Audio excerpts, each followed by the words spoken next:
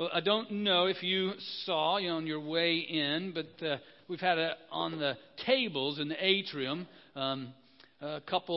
four different puzzles. And we've been using that theme as we talk about spiritual gifts. We even gave you some puzzle pieces a couple weeks ago to say that each of us are different pieces of the puzzle with particular gifts and talents that God has indeed brought together to bring to completion in you, that then comes to completion as each piece comes together to make the puzzle that God has created for us to be as individuals and as a community. And so you may see out there some of these puzzles that are out there. And I've mentioned to you before, a couple of weeks ago, that this is sort of mean of me because I got the tops to the puzzles.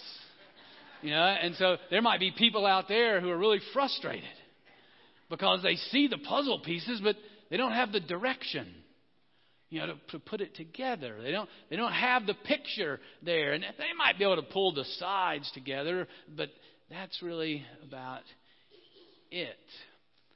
And today, that's what we'll talk about is, the gifts aren't for just our desire, our pleasure. The gifts are in order to be brought together to make a whole, a picture that God has created, for us. And so is it then, or it is actually necessary then for us to be in tune with God's plan, and God's purpose, to hear from God, to follow God's leading, to live into God's will so that we are coming together as God has created us to do. Let's pray together. Almighty God, thank you that you have created us uniquely. Thank you that you have a plan that does put us together in a way that you would have us be and live, that makes that beautiful picture that points all to you. So we give ourselves to you in this time. Speak to us. Guide us. Continue to remind us and teach us what it means to live in your will, to seek and receive your guidance. In the name of Jesus we pray. Amen. All right. The first question it would be that many would ask us, does God guide us today? Is it possible? Is there ways that God leads us and directs us? And if so, how? Well, first, I want to just answer that question that to me, as I read through the Bible, it is one event after another where God is doing that very thing with His people. He is directing and leading His people. From Adam and Eve to Abraham, calling him out of Ur to be the father of Israel. Moses, speaking to Moses to come and lead his people out of slavery. Coming to Mary, saying, you're going to be the one that bears God the Son in your womb. And to Joseph as he leads them in the ensuing years after his birth. It's just one event after another where God is leading God's people. And today I want to look at one in Acts chapter 16 with the Apostle Paul, who was one that God leads and directs to be the first missionary of the church, and the one that guides the direction of the development of the church in the first century, where we'll see some unique ways that God directs him, that He shares with us how God is leading him. And it's chapter 16, starting with verse 6. It's 900 in your pew Bible if you want to follow along there, or you can follow along on the screen. And what we have here is Paul with Timothy, with Silas, and also with Luke, who's the writer of Acts, just sharing a little taste of their journey of planting churches and developing churches throughout the beginning of the early years of the church. So, verse 6. They went through the region of Phrygia and Galatia, having been forbidden by the Holy Spirit to speak the word in Asia. When they come opposite Mysia, they attempted to go into Bithynia, but the Spirit of Jesus did not allow them. So passing by Mysia, they went down to Troas. Pamela, can you put the map up for me? And then we'll come back to it. Can you do that? Thank you. Yes, just know you got all these names of all these different places. It might just be helpful to see here. Maybe you can, here's part of his journey. So those of you that are out here can see it. I think if I use this screen, pretty much everybody, y'all are out of luck, choir, sorry. But you can see some of the names that he's mentioning here. Here's Galatia and Phrygia here. And so Paul's going up this way. He wants to go right. He wants to go Asia way. This is actually modern day Turkey. If you go over here, now you got Iraq and Iran, Afghanistan, all the way to China. Way over here. But that's where he's wanting to go, the Silk Road way. And he even comes up to here. He says opposite Mysia. He wants to go into Bithynia right here. But something happened. We're not told exactly how the Spirit speaks to him or stops him. Whatever it might be, we don't know. Maybe they just didn't have a ride.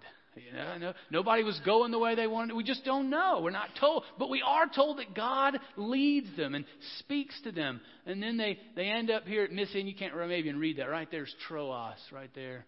Again, this is modern day This is modern day Greece, right here. So he's then right there at Troas, and we'll pick it up there. During the night, verse 9, Paul had a vision. And there stood a man of Macedonia pleading with him and saying, "Come over to Macedonia and help us." When he'd seen the vision, we immediately tried to cross over to Macedonia, being convinced that God had called us to proclaim the good news to them.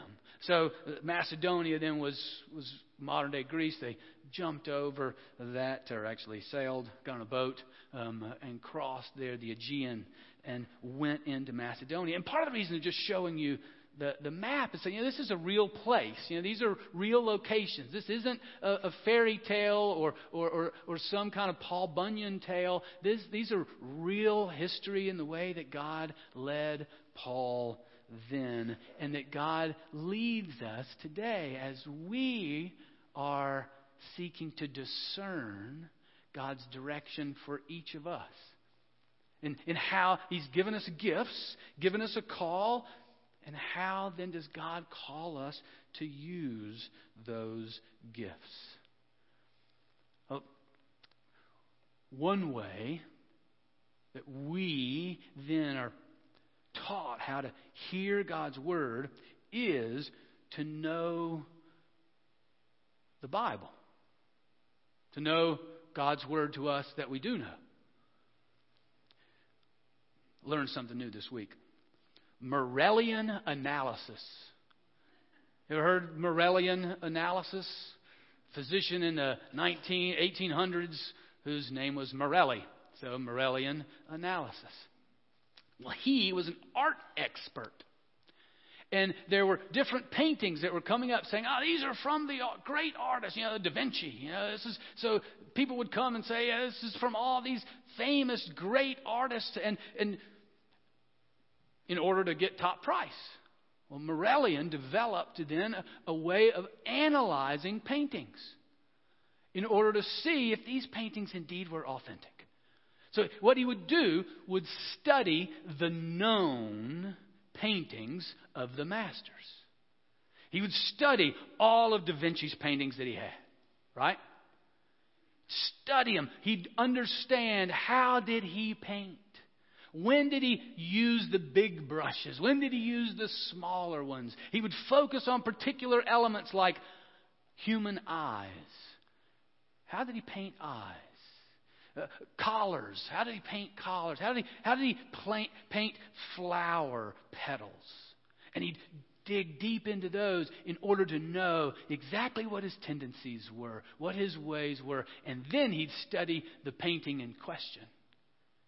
And since he knew what he knew from the master artist, he'd then look at the current one and be able to say, is this in alignment with his habits? Is this in alignment with his techniques, or is it not? we are students of God's written word, just like Morelli was students of the master artist. We want to know the character of God. We want to recognize and live into the fullness that God is one who is slow to anger, quick to forgive, and filled with steadfast love. We need to be steeped in what we know is of God, so that then in our lives we can live in alignment with what we know is of God, and know as God is leading us, He's not going to contradict what we know is of God. You know, Paul could have been saying, well, gosh, I had some really bad baba ganoush last night. Maybe that Macedonian was me and not of God. But because he had studied and knew the Word, knew the character of God, he knew that was God's Word to him. And the same for us. If we're going to know God's leading of us today, we've got to know what we do know of God's written Word, what are authentic, so that then His leading of us, we set in alignment with His authentic Word. And we can discern what's of God and what's not. It's important in these. That's our whole worship gathering is our heart and soul here is that we gather with an expectation that we're going to encounter God, that we're going to experience Him, we're going to hear His leading as we gather around His Word together. John 15:5 through 8. I am the vine, you are the branches, Jesus says. Those who abide in me and I in them bear much fruit, because apart from me you can do nothing. Whoever does not abide in me is thrown away like a branch and withers. Such branches are gathered, thrown into the fire, and burned. If you abide in me and my words abide in you, ask for whatever you wish and it will be done for you. My Father is glorified by this, that you bear much fruit and become my disciples. This is God's desire, that we live into the fullness of the gifts that He's given us, to make the picture that He's designed for us to be and to do. But we have to let His words abide in us. Even now, as we've been looking at two passages in Scripture, there may have been something that the Spirit of God within you sort of brought an aha or an oh no. Yeah? That's God's Spirit speaking to you of how He wants to apply His Word in your life, how He wants to abide in you. This is serious stuff that we abide in. You can hear it in Jesus' words here. Unless I'm abiding in you, unless you are in me, then you're wasting your time. You're shriveling. And so we can know our gifts and all the rest, but if we're not abiding in Him, if we're not in tune with His Word, then it's going to be for naught. Going to continue to lead in that frustration, like trying to make a puzzle without the top.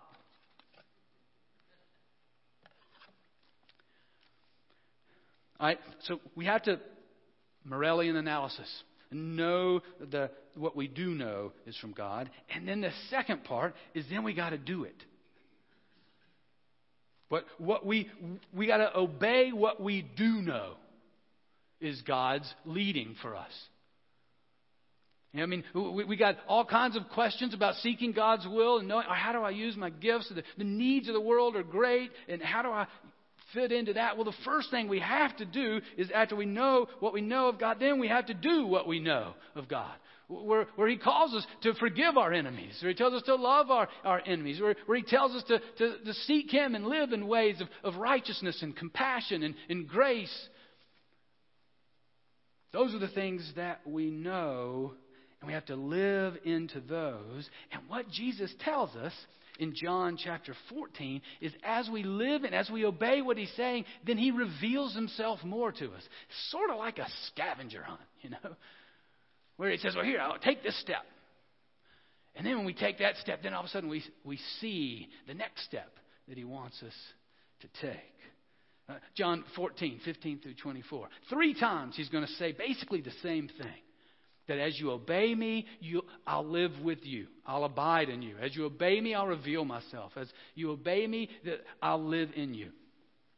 If you love me, you will keep my commandments, and I will ask the Father, and he will give you another advocate to be with you forever.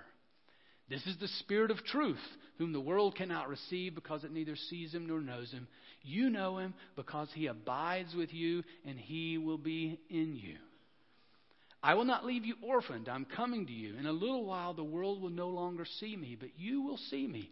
Because I live, you also will live. On that day, you'll know that I'm in my Father, and you in me, and I in you. They who have my commandments, here's the second time, and keep them, are those who love me, and those who love me will be loved by my Father, and I will love them and reveal myself to them. See how it's tied together. Judas, not Iscariot, said to him, Lord, how is it that you will reveal yourself to us and not to the world? Jesus answered him, those who love me will keep my word.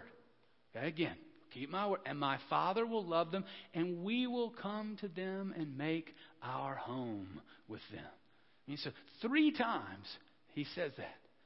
You know, that as we're doing what we do know of God, then he reveals himself to us. He abides, his Spirit lives in us. He and the Father abide in us. A couple phrases that just a couple of them we've heard already, but just to remind us some of the basic stuff about living into our giftedness. The first one is do what you do know is from God. Do what you know is from God. You know, it's much time we say, well, God, where do you want me to go? Macedonia or Bithynia? You know, where is you want me? Well, one, before you ask those questions, ask the first question, what do you know God wants you to do? Where's the place that God has laid before you and convicted you of your own sin and ways that you're not following him? Confess that. Receive that forgiveness as we do and step into it. I mean, Jesus himself tells us in Matthew 7, that don't cast your pearls before swine. And I think there's a sense in which God's like, listen, hear what I've already told you. Then you'll be ready to get the next word. You'll be ready for that direction. To do what you do know is from God. The next one is yes and no are both holy answers. Now, remember that as well. And that's part of why we need God's leading and his living leading, his living guidance in today, because there's all kinds of options that are out there. And sometimes God's calling us to say yes and sometimes no. I mean, think about Paul. There's all kinds of people that are lost, that are broken, all kinds of places for the church to go. And he wants to go to the right, but God is saying, no, you got to go to the left. And then finally, the need does not necessitate a call. Just like their needs were all around, but where is God leading you to go? That's why it's so essential that first and foremost we are students of the Word so that we know God's character and that we are abiding him. We are spending time with him, obeying him and listening and what we do know as he leads us into the particular places that he's calling us. All right, and then what we also know that God speaks to us through one another. He speaks to us through humans. He speaks to us through trusted friends who are also following after God. And he even speaks to us in the depth of our own soul. In alignment with the passions that he's given us. In alignment with the heart desires that he has given us. Proverbs 27:17. Iron sharpens iron, and one person sharpens the wits of another. I mean, we need one another to speak to each other about what we see in one another. I mean, I still remember the first time I took a gifts analysis. Those. If you've been in the middle hour class, you've seen those gift analysis where you fill them out and it comes up and says, here are the top 3 things that we think are your spiritual gifts. And I was in college and came up, teaching was number 1. And I was like, really? Yeah, I never thought of that. And, and some folks that I was with did the same thing. They're like, duh. Yeah, I mean, you're teaching this and teaching that all the time. And that's exactly, I'm like, oh, okay. We need one another to have that affirmation and encouragement. And then when I thought I was going to be gifted as a pop singer, I needed that discouragement as well.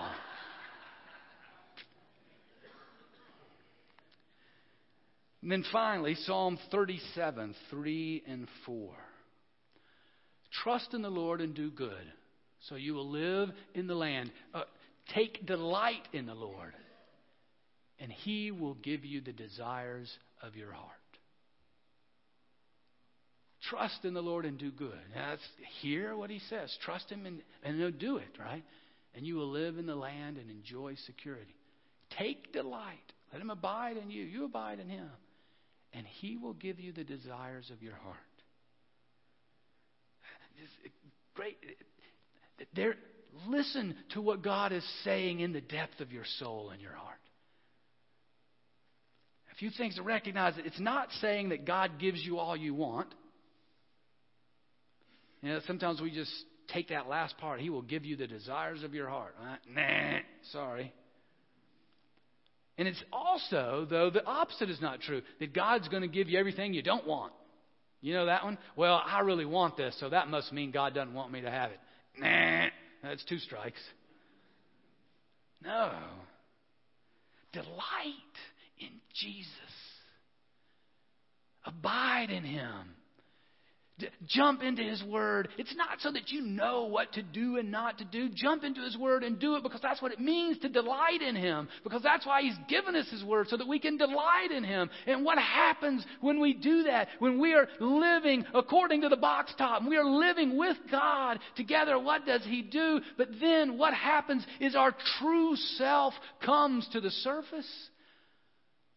Not our false self that the world has been forming in us, or that we've been forming in ourselves, or that the devil has thrown at us. Our true heart comes to the surface as we delight in Him. And then He gives us the desires of our heart because it's how He's created us. I mean, the gifts aren't a puzzle that we have to figure out. The gifts are what they are, a gift that leads us to fit in. Just in there, there's no better than the sound of 2 puzzle pieces when they come together, right? Yeah, the desires of our heart then come to the surface. Maybe even desires we didn't know, or desires we've been denying. Well, I asked Barry Stair to come just share a story with us of just a way that he discerned and lived into particular gifts at one time in his life. Thank you, Barry.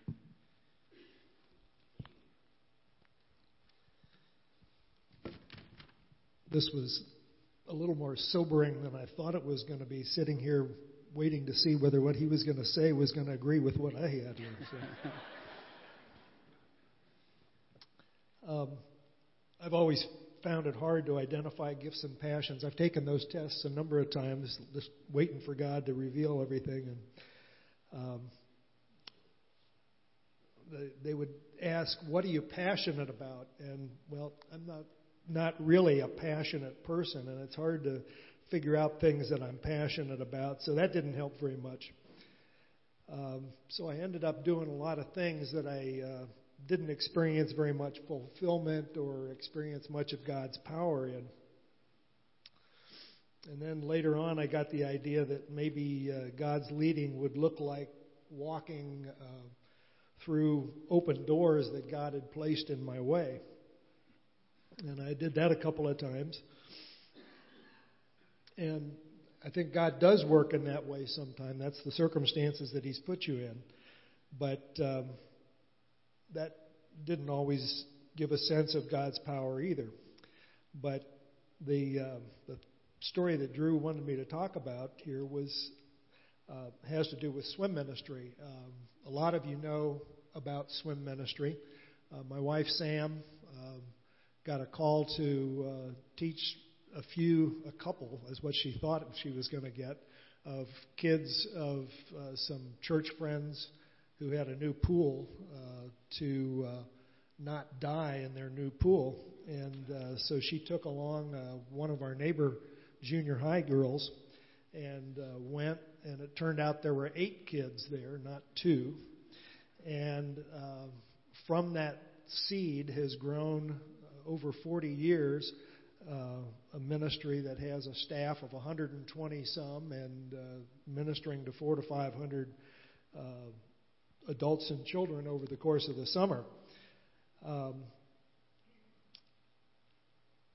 But my story weaves into this thing in trying to do things in my own strength and my own resources and feeling inadequate about it and hating it.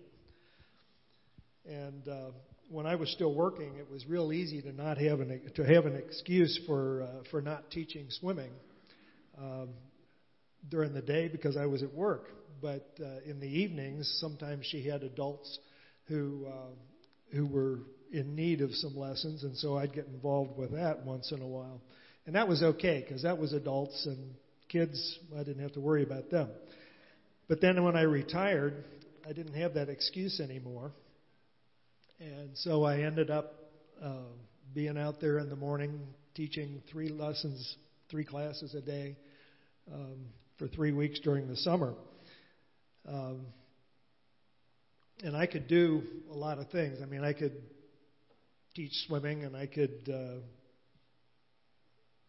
help people out and all that kind of thing. But swim ministry is about trying to do more than just teach swimming. The mission statement for the swim ministry isn't what most people think it is. It's to raise up the next generation of Christian leaders within the context of teaching swimming each summer to children and adults so that they might reflect the glory of God all the days of their lives.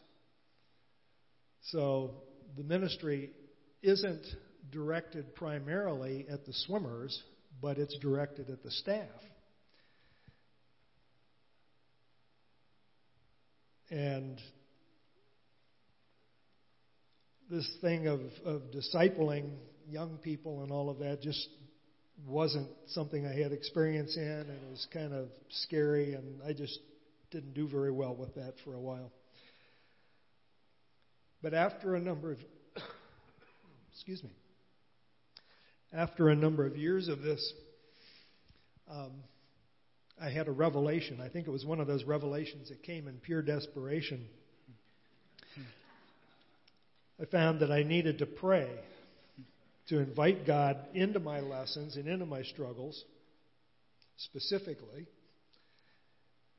And I came across I realized one of those life principles, at least it seems like a life principle to me, that there's kind of a 2-pronged proposition with God.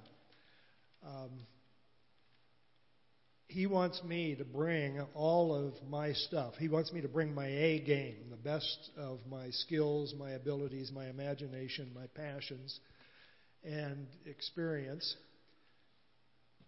And if I let him, he brings himself. And that's a pretty good thing.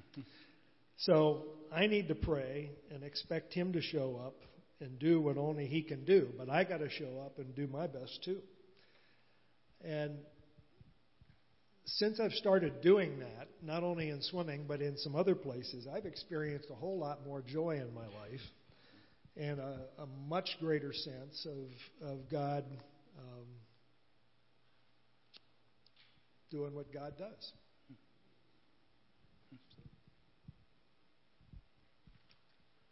Thanks, Barry. Yep.